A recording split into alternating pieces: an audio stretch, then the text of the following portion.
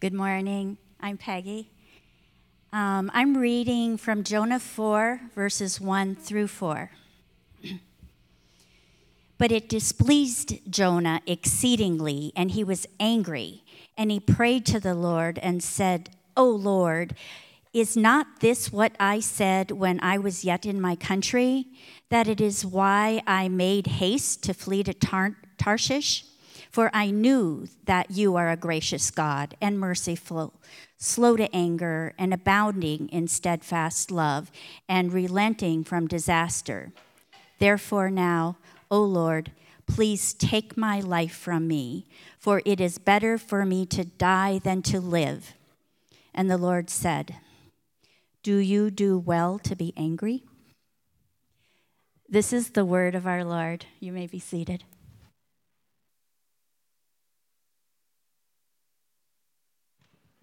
Good morning, Redemption Tucson.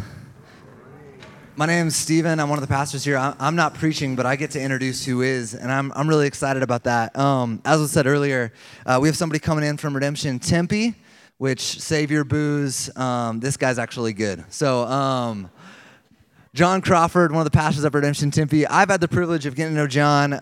We got to hang out in Chicago together at a pastors conference, just at all pastors meetings that we have at Redemption. If you don't know this, once a month, all the pastors get together to pray, to learn, to grow, to build relationship. And as I've been just pressing more into prayer, there's somebody who's just kind of always been there. And John even said, he's like, we've been praying a lot together, kind of month after month after month. And so I love John. I love his heart. As he was talking to me, he is incredibly gifted, has a ton to share with us this morning. And I think we're in for a privilege and really a really shaping time for us this morning. So also another thing we know about John also is bivocational. So you're going to notice his hair looks really good because he does that for a living. And also you'll notice his sneakers look really good. I don't know why. He's just really trendy. So he'll fit in Tucson. So do me a favor. Welcome up, John. Appreciate you, brother.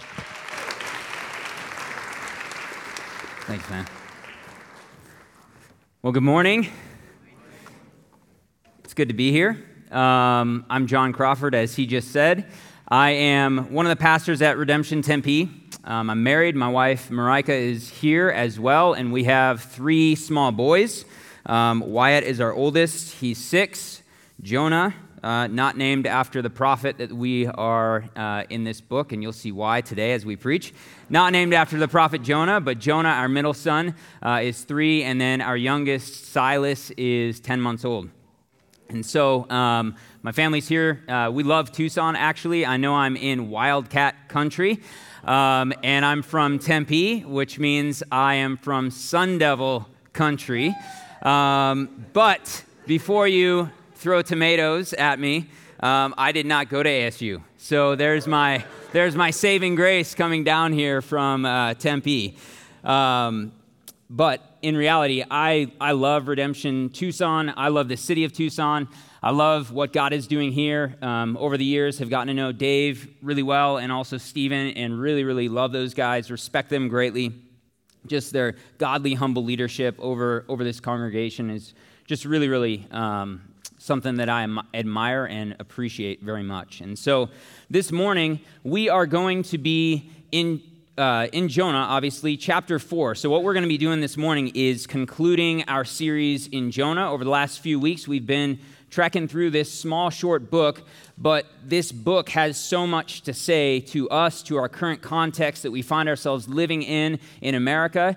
And what I want to do, because we are closing the series out today, I realize that maybe it's your first time here today and you have no idea where we've been these last couple weeks. Maybe you've been out of town or you've been busy with school, whatever it is, and you've missed a couple weeks. And so I want to briefly recap the book of Jonah. And so what we see in the book of Jonah, in the beginning, we see that God calls Jonah to go to this city of Nineveh. And Nineveh is actually the capital city of Assyria. And if you were here last week, you heard Dave kind of talk about Assyria and how brutal and violent the empire of Assyria was. And so God calls Jonah and says, hey, go to Nineveh. I want you to preach to the Ninevites. And Jonah says no. And what does he do? He actually rebels against what God calls him to do, and he flees. And he gets on a ship and he goes and sails to Tarshish, which is the exact opposite direction of Nineveh. And God, because he does pursue out of his mercy and compassion, he pursues Jonah even in spite of his rebellion, and he sends a storm. And this storm is huge and violent, and the sailors don't know what to do, and so Jonah says, throw me overboard. So the sailors throw him overboard, but once again, because God is compassionate and merciful and pursues his people, he pursues Jonah, and a big fish swallows Jonah. And Jonah finds himself in the belly of this big fish for 3 days. And what we see in Jonah chapter 2 is that Jonah actually cries out to God, and we see that there's a prayer of submission. And in that prayer of submission, Jonah repents, and God has mercy upon him, and Jonah is the recipient of God's mercy. And what happens from there is that this big fish spits Jonah out and vomits him out. And then Jonah goes to Nineveh. He finally goes to Nineveh like God had originally called him to do, but he still doesn't actually want to go to Nineveh. And this is what Dave preached on last week in Jonah chapter 3. He still doesn't actually want to go to Nineveh, and so he kind of begrudgingly goes like a child having a temper tantrum, right? He goes, but he preaches the weakest, bare minimum sermon in the history of God's people. He goes and he preaches a 5-word sermon to the Ninevites, and he doesn't even mention the name of God. But what happens at the end of chapter 3, we see that actually Nineveh, the entire city, this capital city of Assyria, the entire city repents. We see the king, we see this communal corporate repentance of their sin, and they turn from their evil ways, so much so that even the animals are involved in this corporate communal repentance. And at the end of that, what we see is that God actually relents from the judgment that was coming on to the Ninevites. And so, if we were writing Jonah, it seems almost like you should end the book there, right?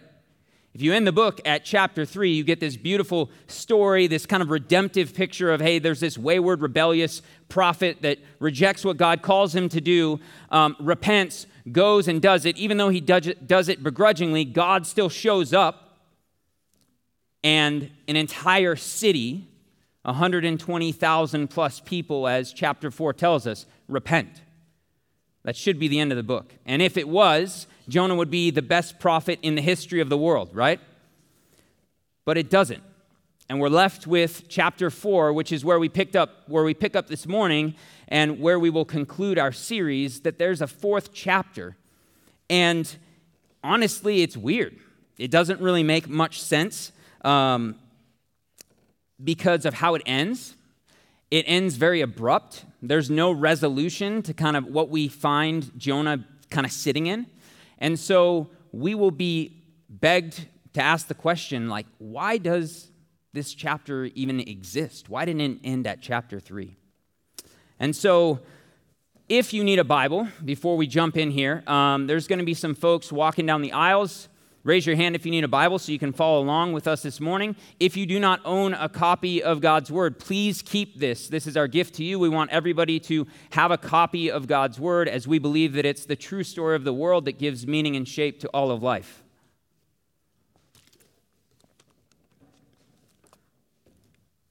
So, on June 17th, 2015, America's attention and emotions were captivated. They were captivated because there was a young man who walked into a church. And this young man walked into a church not with the intention to worship the Lord like we're doing this morning. This young man walked into a church with a pre-planned idea and plan of evil and hatred that was fueled by his own racism. This man was Dylan Roof, and he walked into a church in Charleston, South Carolina, Emmanuel Methodist Episcopalian church, this historic African-American church, and he walked into this church not to worship the Lord, but actually to carry out a horrific crime of hatred. And what we see is that this church quickly became the scene of a national tragedy, a mass shooting that left 9 of its church members dead. Dylan Roof was arrested, and during one of his court hearings, the judge invited all of the family members of those who had been killed to come and actually address Dylan Roof. They could say anything that they wanted to say to him. And I'll never forget the video footage. You can find it online if you haven't seen it. Every one of these family members of the victims who were killed in the Charleston shooting talked to Dylan Roof. And when they talked to him, it's not what we would imagine. Typically, we would think that these family members who had had something so precious, a loved one, ripped out of their lives by this horrific act of hate, we would think that the family members, when they had their one chance to talk to him and look at him in the eye, face to face, would say, "You deserve this. I hope you rot in prison. I hope you burn in hell," right? But that's not what any one of the family members did. Every single one of the family members that addressed Dylan Roof actually addressed him with a heart of pleading. They actually all pled with him to repent and to receive the mercy and grace of God. Dylan, even though you have taken so much from us and we have this hole in our lives and in our heart, we ask and we plead and beg that you would repent of what you've done to receive God's mercy. They expressed words of forgiveness, and they said, "Even though you have done this, we forgive you. And even if you don't repent, we are praying for you. And we pray that God would have mercy on you." And this was powerful. This was beautiful, so much so that it made ripples through national media about these Christians that said, "You have slaughtered family members out of hatred, but we forgive you, and we want you to know the Lord that we worship." And what we see today when we come to Jonah 4 is that Jonah's posture towards the Ninevites and towards God is actually the exact opposite. That Jonah, actually being a prophet, we would think he's going to rejoice that 120,000 people have repented and come to saving faith. But that's not his posture.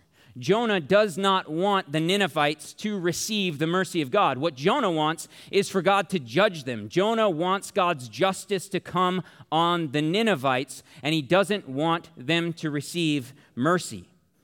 And so the main question that comes out of Jonah chapter 4 that we must ask ourselves is, are we okay with the reality that God loves our enemies and has mercy on them? It's the main question that Jonah chapter 4 raises. And as we jump into this chapter, we're going to see three things. They should be on the board. The three main points of this passage, what we will see is the toxin of self-righteousness. The toxin of self-righteousness. The patience and pursuit of God's compassion. And lastly, we will see ourselves in the mirror. And so before we dive in here, would you pray with me? Father, we thank you for your word. We thank you, Lord, even for this short book of Jonah. Father, even with this seemingly confusing ending, we thank you that this is intentional. We thank you that you have put this in your word to make us wrestle with the hard questions. And Father, as we come to this text today, I ask that your Spirit would be present with us today, that you would be here, that your Spirit would move. Lord, that you would speak through me, that you would remove me as an obstacle. And Father, that you would convict us, that you would encourage us. Lord, that you would show us our need for Jesus. And more than that, that you would stir our hearts and our affections for you. It's in your name we pray. Amen. All right, so we're in Jonah chapter 4. Let's pick up here in verse 1. "But it displeased Jonah exceedingly, and he was angry." So we've got to ask, even though I kind of summarize, we've got to ask, what displeased Jonah specifically?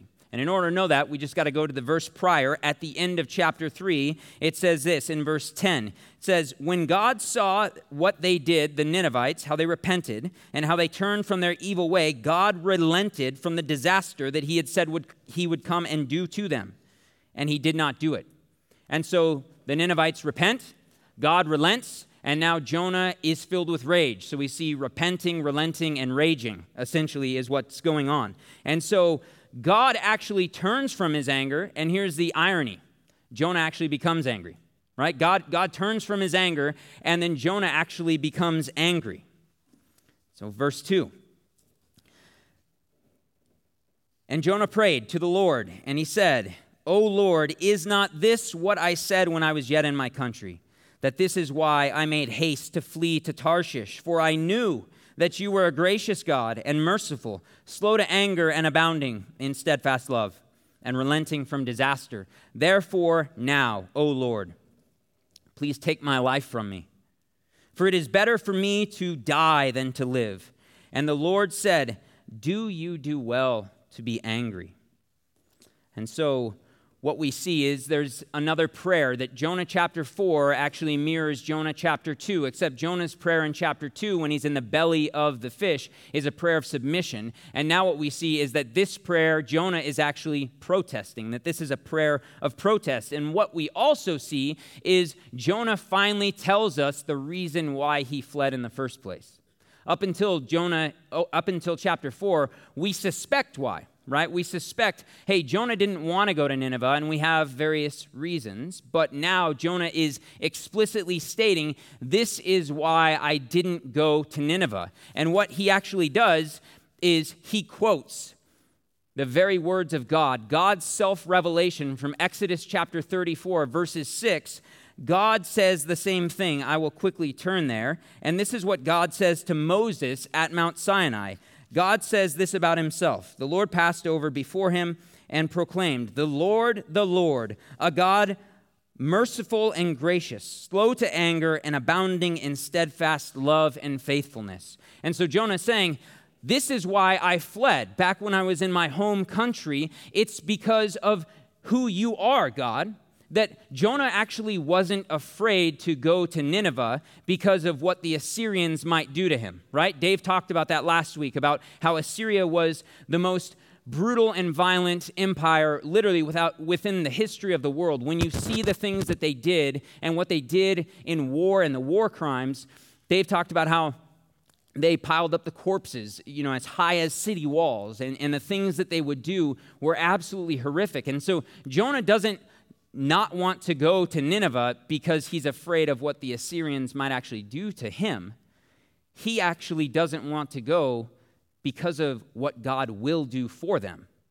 And so what we see is that Jonah actually knows who God is, right? He's quoting the very words of God, God's self-revelation, and Jonah knows who God is. He knows his character, he knows his nature, he knows what he does and what he is up to in the world. And so Jonah then flees for Tarshish. And when he flees, as I just said, he prays, right? Because he's swallowed up by this fish. And so he prays and he cries out to God to receive mercy from God when he's in the belly of this fish. And so Jonah finds himself fleeing, and now he is actually the one that is in need of God's mercy, and he receives God's mercy. God has the fish spit him out, and now here, Jonah is angry because God has extended his same mercy to others. So Jonah has a sort of amnesia, we could say. I would call it mercy amnesia, that he actually has forgotten that he, just a short time ago, was in need of mercy, and the very mercy that he was given by God, he is now protesting that, God, how dare you, God? How could you do this? And the language in the Hebrew that Jonah is actually, the emotion that is coming out there is actually Jonah is expressing that he believes that God is evil for what he's done. That he's so upset that, God, how could you extend your mercy to the Ninevites? I am so appalled by this that I actually think you're evil. And so we see that Jonah is filled with anger because God would extend his mercy to Gentile people. If you don't know what a Gentile is someone who is not ethnically Jewish. And so all of the people in Nineveh are Gentiles. They're not ethnically Jewish. And so Jonah is protesting, God, how could you extend your mercy to non-Israelite people? What we see is that Jonah actually welcomes salvation for himself, but doesn't welcome salvation for his enemies. The heart of Jonah's anger here is actually fueled by his self-righteousness, though, which comes to our first point, the toxin of self-righteousness. See, Jonah's self-righteousness actually made him believe that he was more deserving of God's mercy than the Ninevites. And self-righteousness flows out of pride. And Jonah is actually so prideful that he says, God, you're wrong. Like, I am right. My posture in this is correct, and you are wrong. So wrong that I actually think that you might be evil for what you've done. And that's hard for us to understand, right? It's like, man, Jonah, like, this dude's a prophet, and he is using language towards God that he thinks that God's evil for what he's done. And here's what we have to understand about Jonah. This is very important. We have to understand that Jonah's self-righteousness is intricately tethered to his idolatry. And his idolatry is really, it's his ethnocentrism and it's his nationalism. It is that he believes that somehow being an Israelite, God's chosen people, the people of Israel, somehow he has a superiority over those who are not ethnically Jewish. And so Jonah's idolatry is tethered to his self-righteousness, but it's flowing out of an ethnocentrism and a nationalism. And here's the problem. Not only is the idolatry the problem, but what continues to fuel this self-righteousness is that Jonah has forgotten. He hasn't only had mercy amnesia and forgotten about the mercy that he's received, but Jonah has actually forgotten how he got his position with God and why he has his position with God. Specifically, how he got his position with God, how, as an Israelite, he has this position of God. He is confused, and he actually thinks it's about his ethnicity and his race. That is not how Israel became the chosen people of God. It was never about their race. It was always about God's grace. And so the problem that Jonah has is he forgot even how he has this position before God as one of God's chosen people, as a member of the covenant community, is that he thinks that it's because of his ethnicity, and it's not. It's about God's grace. The other problem is that he has forgotten why. Why is Israel and Jonah, why are they the chosen people of God? You see, God did not choose Israel to bless them for their own sake. God chose Israel and blessed Israel for the sake of the nations, for the sake of the world. Israel was chosen, Jonah as well, they were chosen as a vehicle of rescue for the nations. That if they lived this way, that the surrounding nations that do not know God would actually look at the way that Israel lives. They would see what God is like, and they would be attracted to it. And out of being attracted to it, they would say, I want in on that. I want to be grafted into the covenant community, to the people of God. See, Israel, in and of itself, were supposed to be a missional people with a missional identity. They were commanded by God to be a kingdom of priests. And what priests did in the Old Testament is priests mediated God's blessing to the nations. And so God has now said, as an Israelite, you are to be a kingdom of priests. You are to mediate my blessings to the nations so that they might be grafted into my people and know that I am the one true God, Yahweh. So this happens, right? This happens. Nineveh is not a part of Israel. They're Gentiles who are not ethnically Jewish, and they hear a horrible sermon, 5 words, but they repent, and they want to be grafted into the people of God. God's very purposes for the world, and now you have Jonah, who sees that there's these people from the outside that God has grafted in, and he's livid. He's livid. It makes no sense. But he had forgotten.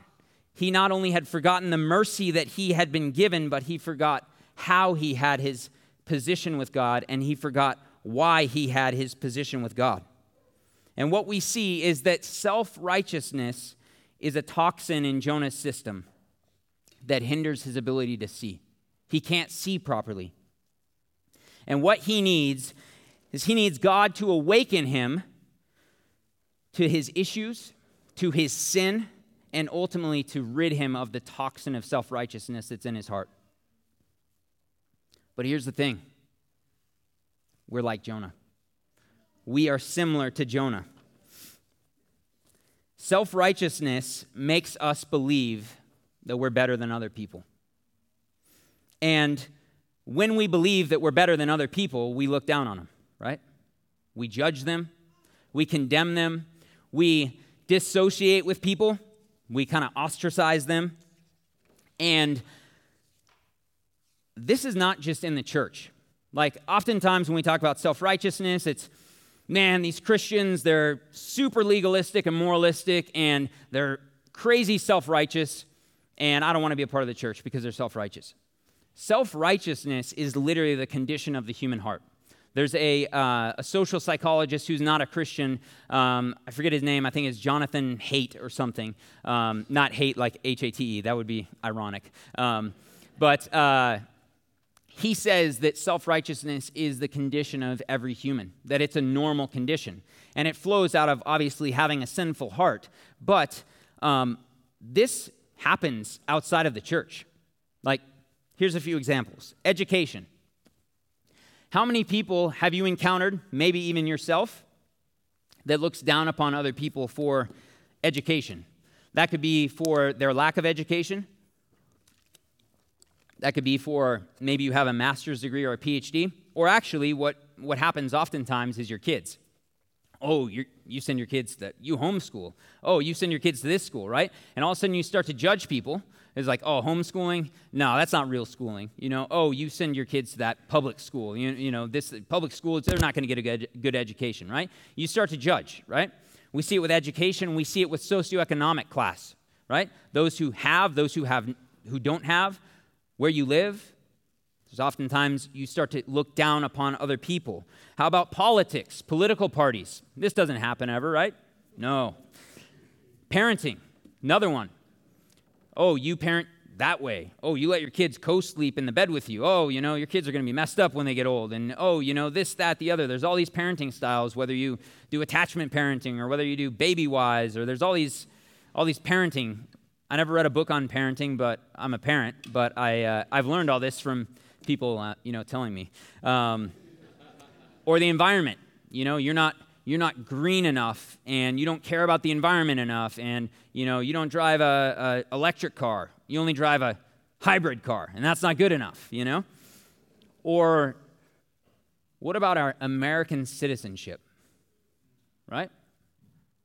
That's a touchier one, where we're U.S.-born citizens, if you are, where you actually start to think that you're better than those who are born outside of our country.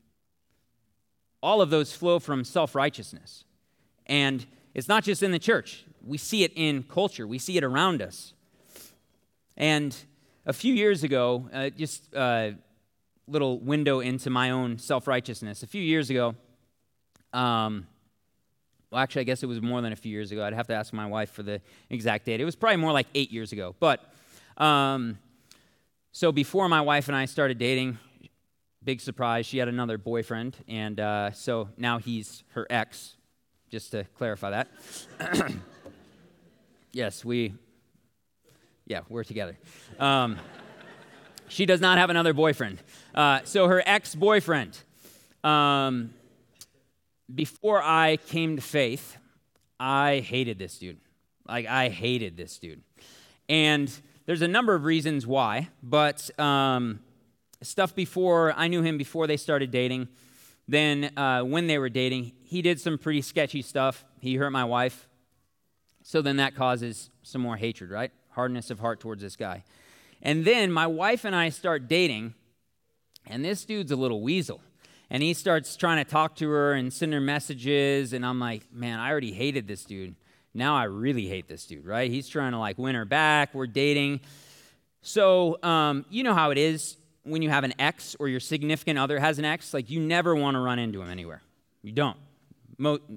It's just, there's a lot of stuff there. Well, that was the case. I never wanted to see this dude because I knew I hated this guy. So I come to faith. my wife and I get married.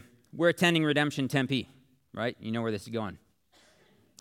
About 2 years into our marriage, we attend an event on a Wednesday evening. We used to do something called First Wednesday, where we look at kind of the gospel and culture. And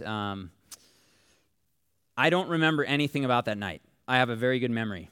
But we walk in, we sit down to eat. My wife's sitting on my right.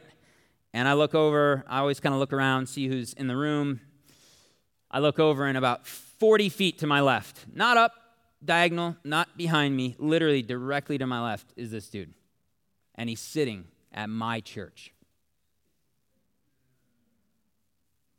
My blood was boiling. Like, I was so mad that I don't remember anything about that night, except I remember leaning over to Marika, and I was like, oh my gosh. And from there, I was furious. And the feelings of self-righteousness started to come out. I started to see how ugly that is. This guy has no right to be here. This is my church. This is my God. This dude's not even a Christian. What's he doing here, right? He's interfering with my social circle. These are my friends, my people. Don't start to try to infiltrate and be a weasel like you did when we were dating, right? And so I leave. We leave that night. I didn't even talk to anybody. Usually I'm like the social guy talking to everybody. I just bullet it out. And I get home, my wife and I are talking, and I'm just like, I can't believe it. I am furious. And that takes a lot from me. I'm a pretty like calm, collected guy. And what the Lord started to do over that week, the Holy Spirit started to convict me, right? That who was I to think that he had no right to be there? I had the same mercy amnesia that Jonah had, right? Is that I wasn't always a Christian. And when I used to know this guy and hated him, I wasn't a Christian. God saves me. I receive mercy. I'm a part of this church where the gospel is being proclaimed. This dude who doesn't know Jesus shows up. I should be rejoicing. And instead, I am bitter, angry, so much so that I don't even hear anything that night. All I'm thinking of is, man, I want to go over there and lay hands on him in an ungodly way, right? Not to pray for him. And long story short, God convicted me and showed me, John, this is sinful. Your posture of self-righteousness is so unhealthy and sinful. And so this guy, no surprise, because he was kind of a weasel when, we started dating. He had reached out to me on Facebook multiple times, friend requested me. Well, what do you think I did? Denied. I denied every one of his friend requests, right? I didn't want him to see into my life. Well, what I did, I talked to my wife. Hey, I really feel convicted by this. I don't want to be friends with this guy, but I need to send him a message and let him know, hey, man, I've harbored hatred in my heart towards you for years. And that's wrong. Will you forgive me? And honestly, it was one of the hardest things I've ever had to do, but I did it. And it was painful. But that kind of self-righteousness is exactly what Jonah has going on here. Except Jonah is not as much at a personal level as it is at a national level. And so my question for us this morning is, what are the things in your life that you're self-righteous about? Who are the people in your life that you look down on and judge? Let's continue here. Let's pick up in verse 5. We'll read verses 5 through 11 here just to kind of get the summary. There's a lot going on. Jonah, after he cries out to the Lord, Jonah went outside of the city and sat to the east of the city, and he made a little booth for himself there. He sat under the booth in the shade till he should see what would become of the city. Now the Lord God appointed a plant and made it come up over Jonah that it might shade him and put shade over his head to save him from his discomfort. So Jonah was exceedingly glad because of the plant. But when dawn came up the next day, God appointed a worm, and the worm attacked the plant so that it withered. And when the sun rose, God then appointed a scorching east wind, and the sun beat down on the head of Jonah so that he was faint. And he asked that he might die, and said, "It is better for me to die than to live." But God said to Jonah, "Do you do well to be angry for the plant?" And he said, "Yes, I do well to be angry enough to die." And the Lord said, "You pity the plant for which you did not labor, nor did you make it grow, which came into being in a night and perished in a night. And should not I pity Nineveh, that great city in which there are more than 120,000 persons who do not know their right hand from their left, and also much cattle?" So, like I said, the book ends very abruptly, which we'll get to here in a minute. But what we see in these verses is our second point this morning, is that we see the patience and pursuit of God's compassion. We see that God is compassionate with Jonah and Nineveh, and not just the people in Nineveh, but also the animals in Nineveh. And in his compassion, he is patient and he pursues. God's compassion always moves towards us, and it is not because of anything that we've done. Neither did Jonah or Nineveh do anything for God to pursue them. It was out of his compassion. It is his very nature. It is his character, going back to his self-revelation in Exodus 34 that Jonah quotes. God is gracious and merciful, slow to anger and abounding in steadfast love. And because of that, he pursues people. See, throughout the entire book of Jonah, these 4 chapters, Jonah is actually the chief recipient of God's pursuit and patience. I often think of Jonah as like a disobedient child who has a temper tantrum and never listens and ignores. That's kind of the picture that we get in Jonah. Like, he disobeys God in the beginning. He rebels against God. Then when God redeems him and has mercy on him, then he has a temper tantrum, and he even ignores God. God even asks him in verse 4, "Do you do well to do angry?" And notice Jonah doesn't even answer him. Like, he ignores God. And so I always think of Jonah as like this disobedient child, and God being the good father who's patient, right? So in verse 5, we'll go back up here to verse 5. Jonah goes outside of the city, right? God relents of the judgment, and now Jonah goes outside of the city. And the reason why he goes outside of the city is because he cannot accept that God would have mercy on this city. And so what does he do? He makes a little hut. He builds a little booth, as it says, and he sits under it. And he sits under it and just waits.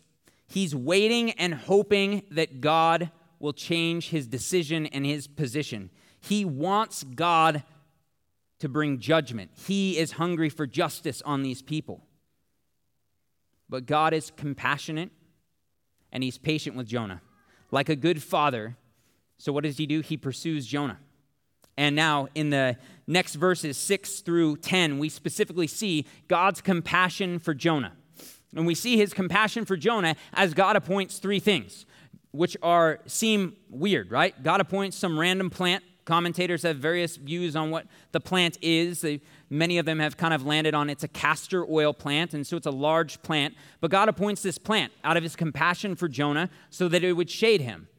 But that lasted for 1 day. And then now God appoints a worm to come and eat the plant, and the plant withers. And now Jonah's angry, so angry that he wants to die, right? He wants to die over this plant. And then God appoints this east wind, kind of similar to the Santa Ana winds in California, this hot wind, and then Jonah gets a gnarly sunburn, essentially. That's what happens, right? And what we see is that all 3 of these things that might seem odd to us are actually flowing out of God's compassion for Jonah.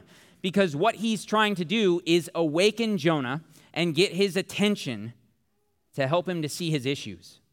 God's saying, Jonah, you have issues. And so he sends each one of these things to draw Jonah closer to him and to get Jonah to hopefully see a window into his heart, a window into the hatred towards his enemies that he's having. And so as God shows compassion for Jonah, he wants to know, Jonah, will you have compassion on the people that I love? But Jonah doesn't want any of it because he's so angry. And his anger is actually far more than just anger. It's now turned to bitterness. And bitterness, as we know, actually eats us alive. So much so that Jonah's bitterness makes him want to die. And so Jonah actually thinks that what God has done is absurd here. But what God is doing in these verses 6 through 11, is God is actually flipping it on Jonah. And God's saying, Jonah, you think that I'm absurd for showing mercy on these people. Let me show you the real absurdity. Your care for this plant. If you look at verse 10, and the Lord said, you pity the plant for which you did not labor, nor did you make it grow, which came into being in a night, and it perished in a night. And should not I pity Nineveh, that great city in which there are more than 120,000 persons? And so what God is saying is, here's the real absurdity, Jonah. You care more about a plant that you did nothing for and nothing about, and you care more about this plant than the people in Nineveh. That you have hatred for an entire population, 120,000 people. You have hatred in your heart for them, and you care more about a plant than for these people. And you actually rejoiced over the plant. And so if you look here in verse 7, it says that when the plant sprung, or verse 6, it says that when the plant sprung up, Jonah was exceedingly glad. Verse 1, when God relented, Jonah was exceedingly displeased. There's a contrast, right? Jonah is happier about this plant than he is about how God relented. And so what God is saying, yes, Jonah, the plant matters. I appointed the plant, but the people matter. Jonah, can you feel compassion for the people? And if you can't feel compassion for the people, that's why it ends so weird. What does it say? And also much cattle. This is a way for God to say, in a sort of comedic way, if you hate these people so much, can you at least feel compassion for the animals that will be saved in this? And so what we see is that Jonah's lack of compassion is actually fueled for his desire for justice, is that Jonah wants justice for his enemies and mercy for himself. And we do this as well, just like the self-righteousness. My wife and I, we were talking the other day in the car, right? Aggressive drivers. Perfect example. How many times have you had someone back where I'm from in Sun Devil territory, East Valley of Phoenix? There's a lot of people that drive lifted trucks. That's a thing. I don't know if that's a Tucson thing down here, but lifted trucks. And oftentimes, not to stereotype, but many times the aggressive drivers that get on your tail and cut you off will be in lifted trucks, almost like they're just going to run you off the road. Like, how many times have we been the victim of an aggressive driver who's tailgating us, maybe gives us the bird, speeds by us, cuts us off, and almost hits us? And in that moment, we're like, gosh, I hope there's a highway patrolman right now. Like, it would satisfy us so much if a motorcycle cop, you know? And that actually has happened once. I know of that happening once, and it was the most satisfying thing, right? You're like, yes, yes, yes. But we want justice, right? But what about when we do that, right? We've all sped. We've all driven like jerks at times. Maybe I'm the only one, right? But we've tailgated. We've probably cut someone off. And if we've ever been pulled over, we're hoping for mercy. Right? We're hoping for mercy. And even when we're driving like that, we're looking all over to make sure, like, oh yeah, we're not going to get caught. We don't want justice, right? That's a small way to show, like, we're the same. We want justice for our enemies.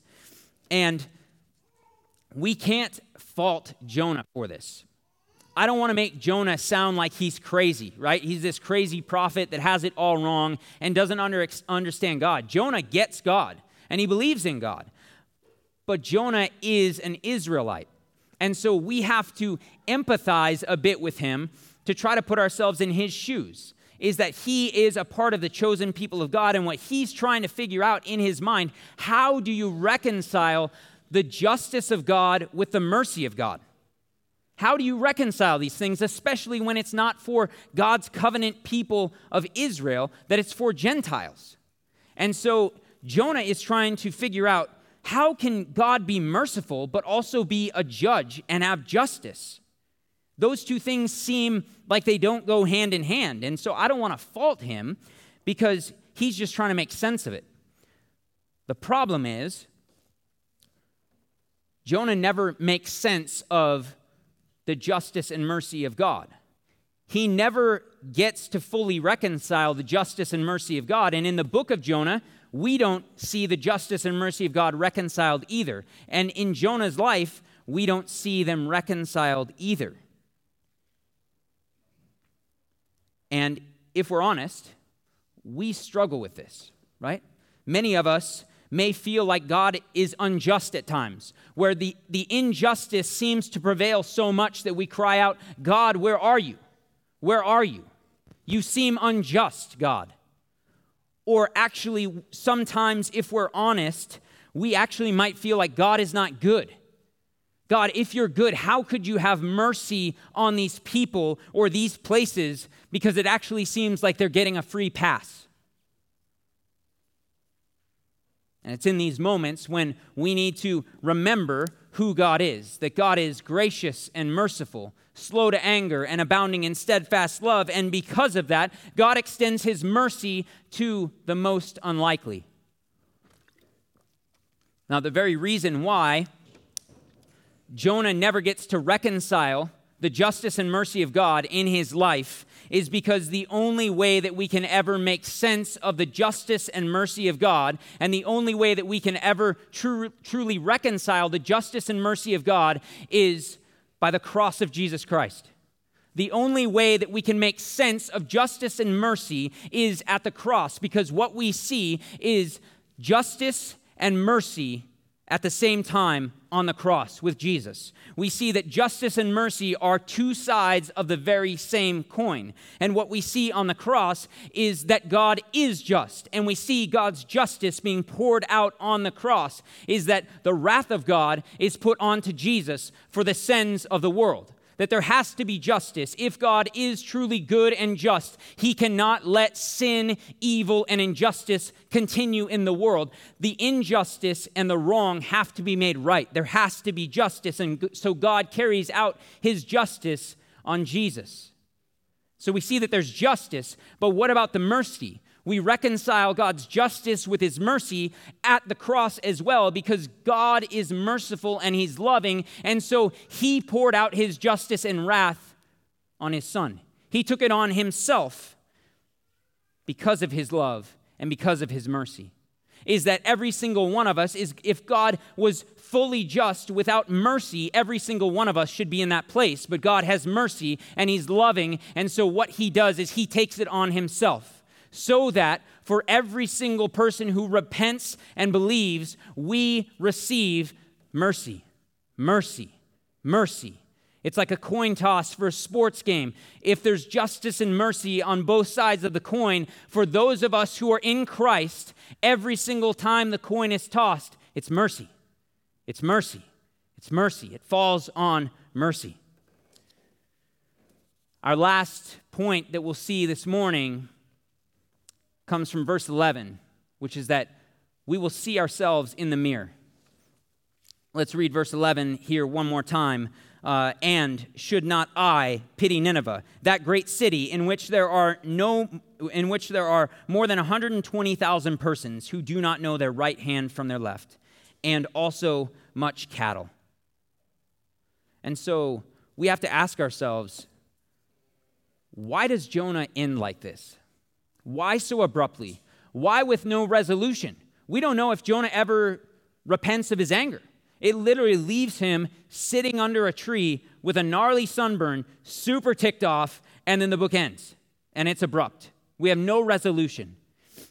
And here is the reason. It's a literary technique that the authors used. The reason why Jonah ends so abruptly is because it's actually meant to be a mirror that we hold up and see ourselves. Is that this is actually a mirror in which we see ourselves in Jonah. Tim Keller talks about this when he writes on Jonah chapter 4, and I think it's a really helpful just kind of picture. He says that Jonah chapter 4 is actually a bow and arrow aimed at Jonah. And when it's released, the arrow's released at Jonah, Jonah actually vanishes, and the arrow actually is pointing at us. Is that this is actually pointing at us. And so the question that I have for us, two questions this morning, as we see Jonah in us, that there is a Jonah in all of us. Who are you angry at? And who is God calling you to forgive? You see, oftentimes we don't think that we have enemies. That's a pretty strong word, right? But we all have some sort of enemies. We have bitterness harbored in our hearts towards someone. We have anger that is unresolved in our hearts towards someone. Jonah's was national. Ours will tend to be much more personal. Maybe when I ask those questions, you know immediately. But maybe you need to examine your heart to figure out who is it that I'm angry with and bitter towards? Who is it that God's calling me to forgive? And so there's a couple helpful questions to help kind of navigate your heart. Who has hurt you in the past? Who's wounded you or maybe even physically harmed you? Who have you been avoiding intentionally? Right? Those questions can help us to figure out some of those things that maybe we're harboring. But for many of us, we've been sinned against. And for some of you, maybe it's been at school. And maybe it's been years removed, but maybe you were bullied in high school and you've lived with the long-lasting effects of being bullied and you hate the people that bullied you. Maybe it's a spouse who ignores you and doesn't listen to your wishes and your desires.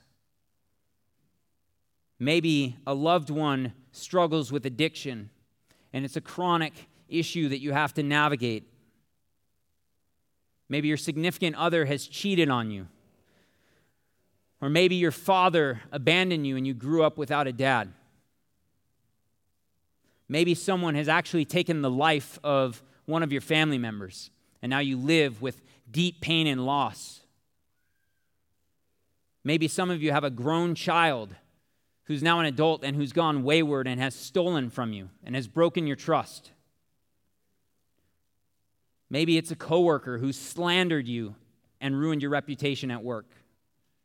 For some of you, maybe you've been abused. See, these are all scenarios, and they can go on and on and on because we have all been sinned against.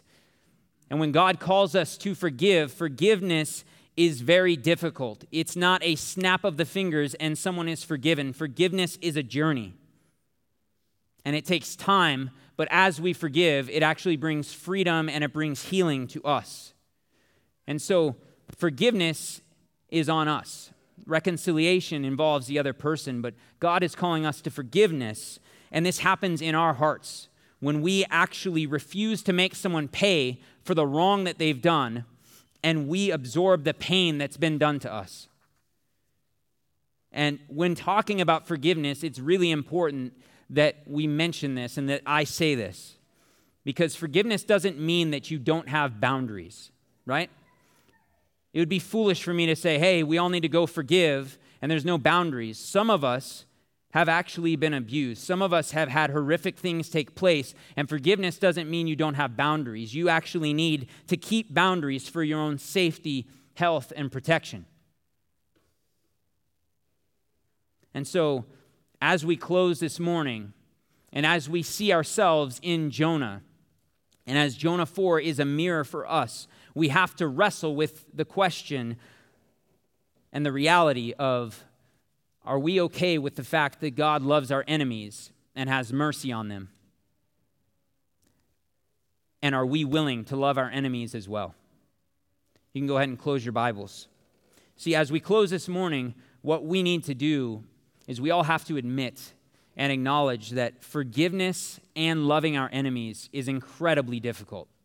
It's incredibly difficult, but what it reveals is it actually reveals our need for Jesus. Reveals our need for Jesus, and what we see in Jesus is that we see that Jesus is the better Jonah. Jesus is the better Jonah, and Jesus did not go outside the city to sit and wait for its condemnation like Jonah did. What Jesus did is Jesus willingly went outside the city to Golgotha, where he would be killed. Where he would be killed and put to death, and in his death, we see that Jesus now gives us the ability to love our enemies, because Jesus is the one that went to the cross for his enemies. He absorbed their pain so that they could be forgiven and then be people who absorb pain as well, so that the watching world would see what God is like through his people, that we could be a pain-absorbing people because of the cross of Christ, that Jesus absorbed our pain and forgave us, and forgave us, and in that now we can be a pain-absorbing people that demonstrate to the watching world who God is like. So Jesus is the one that enables us to love our enemies. Let's pray. Father, thank you for this morning. Thank you for Redemption Tucson. Thank you for these people, Lord, that are here. Father, I thank you for the good work that you are doing here in the city of Tucson, Lord, as Redemption Tucson gets to participate. Father, I thank you that you have given us the ability to love our enemies, the ability to forgive, Father, because of the cross. Lord, as we see Jonah, Lord, I'm thankful for this little short book, as it gives us a window not only into Jonah's heart, but also into our own hearts. And so, Lord, I pray that you would impress upon us by the power of your Spirit, Lord, who you are, that you are gracious and merciful, slow to anger, and abounding in steadfast love. Father, we thank you that you love us. We thank you that you are the God who pursues. Lord, that you are patient with us even when we run away. And we thank you for your mercy. But at the same time, Lord, we thank you that you are a God who is just, that you are the God of justice, Lord, with so much injustice around. Lord, we thank you for the hope of the gospel. And Lord, we know that one day you will come back to make all things new. It's in your name. Amen.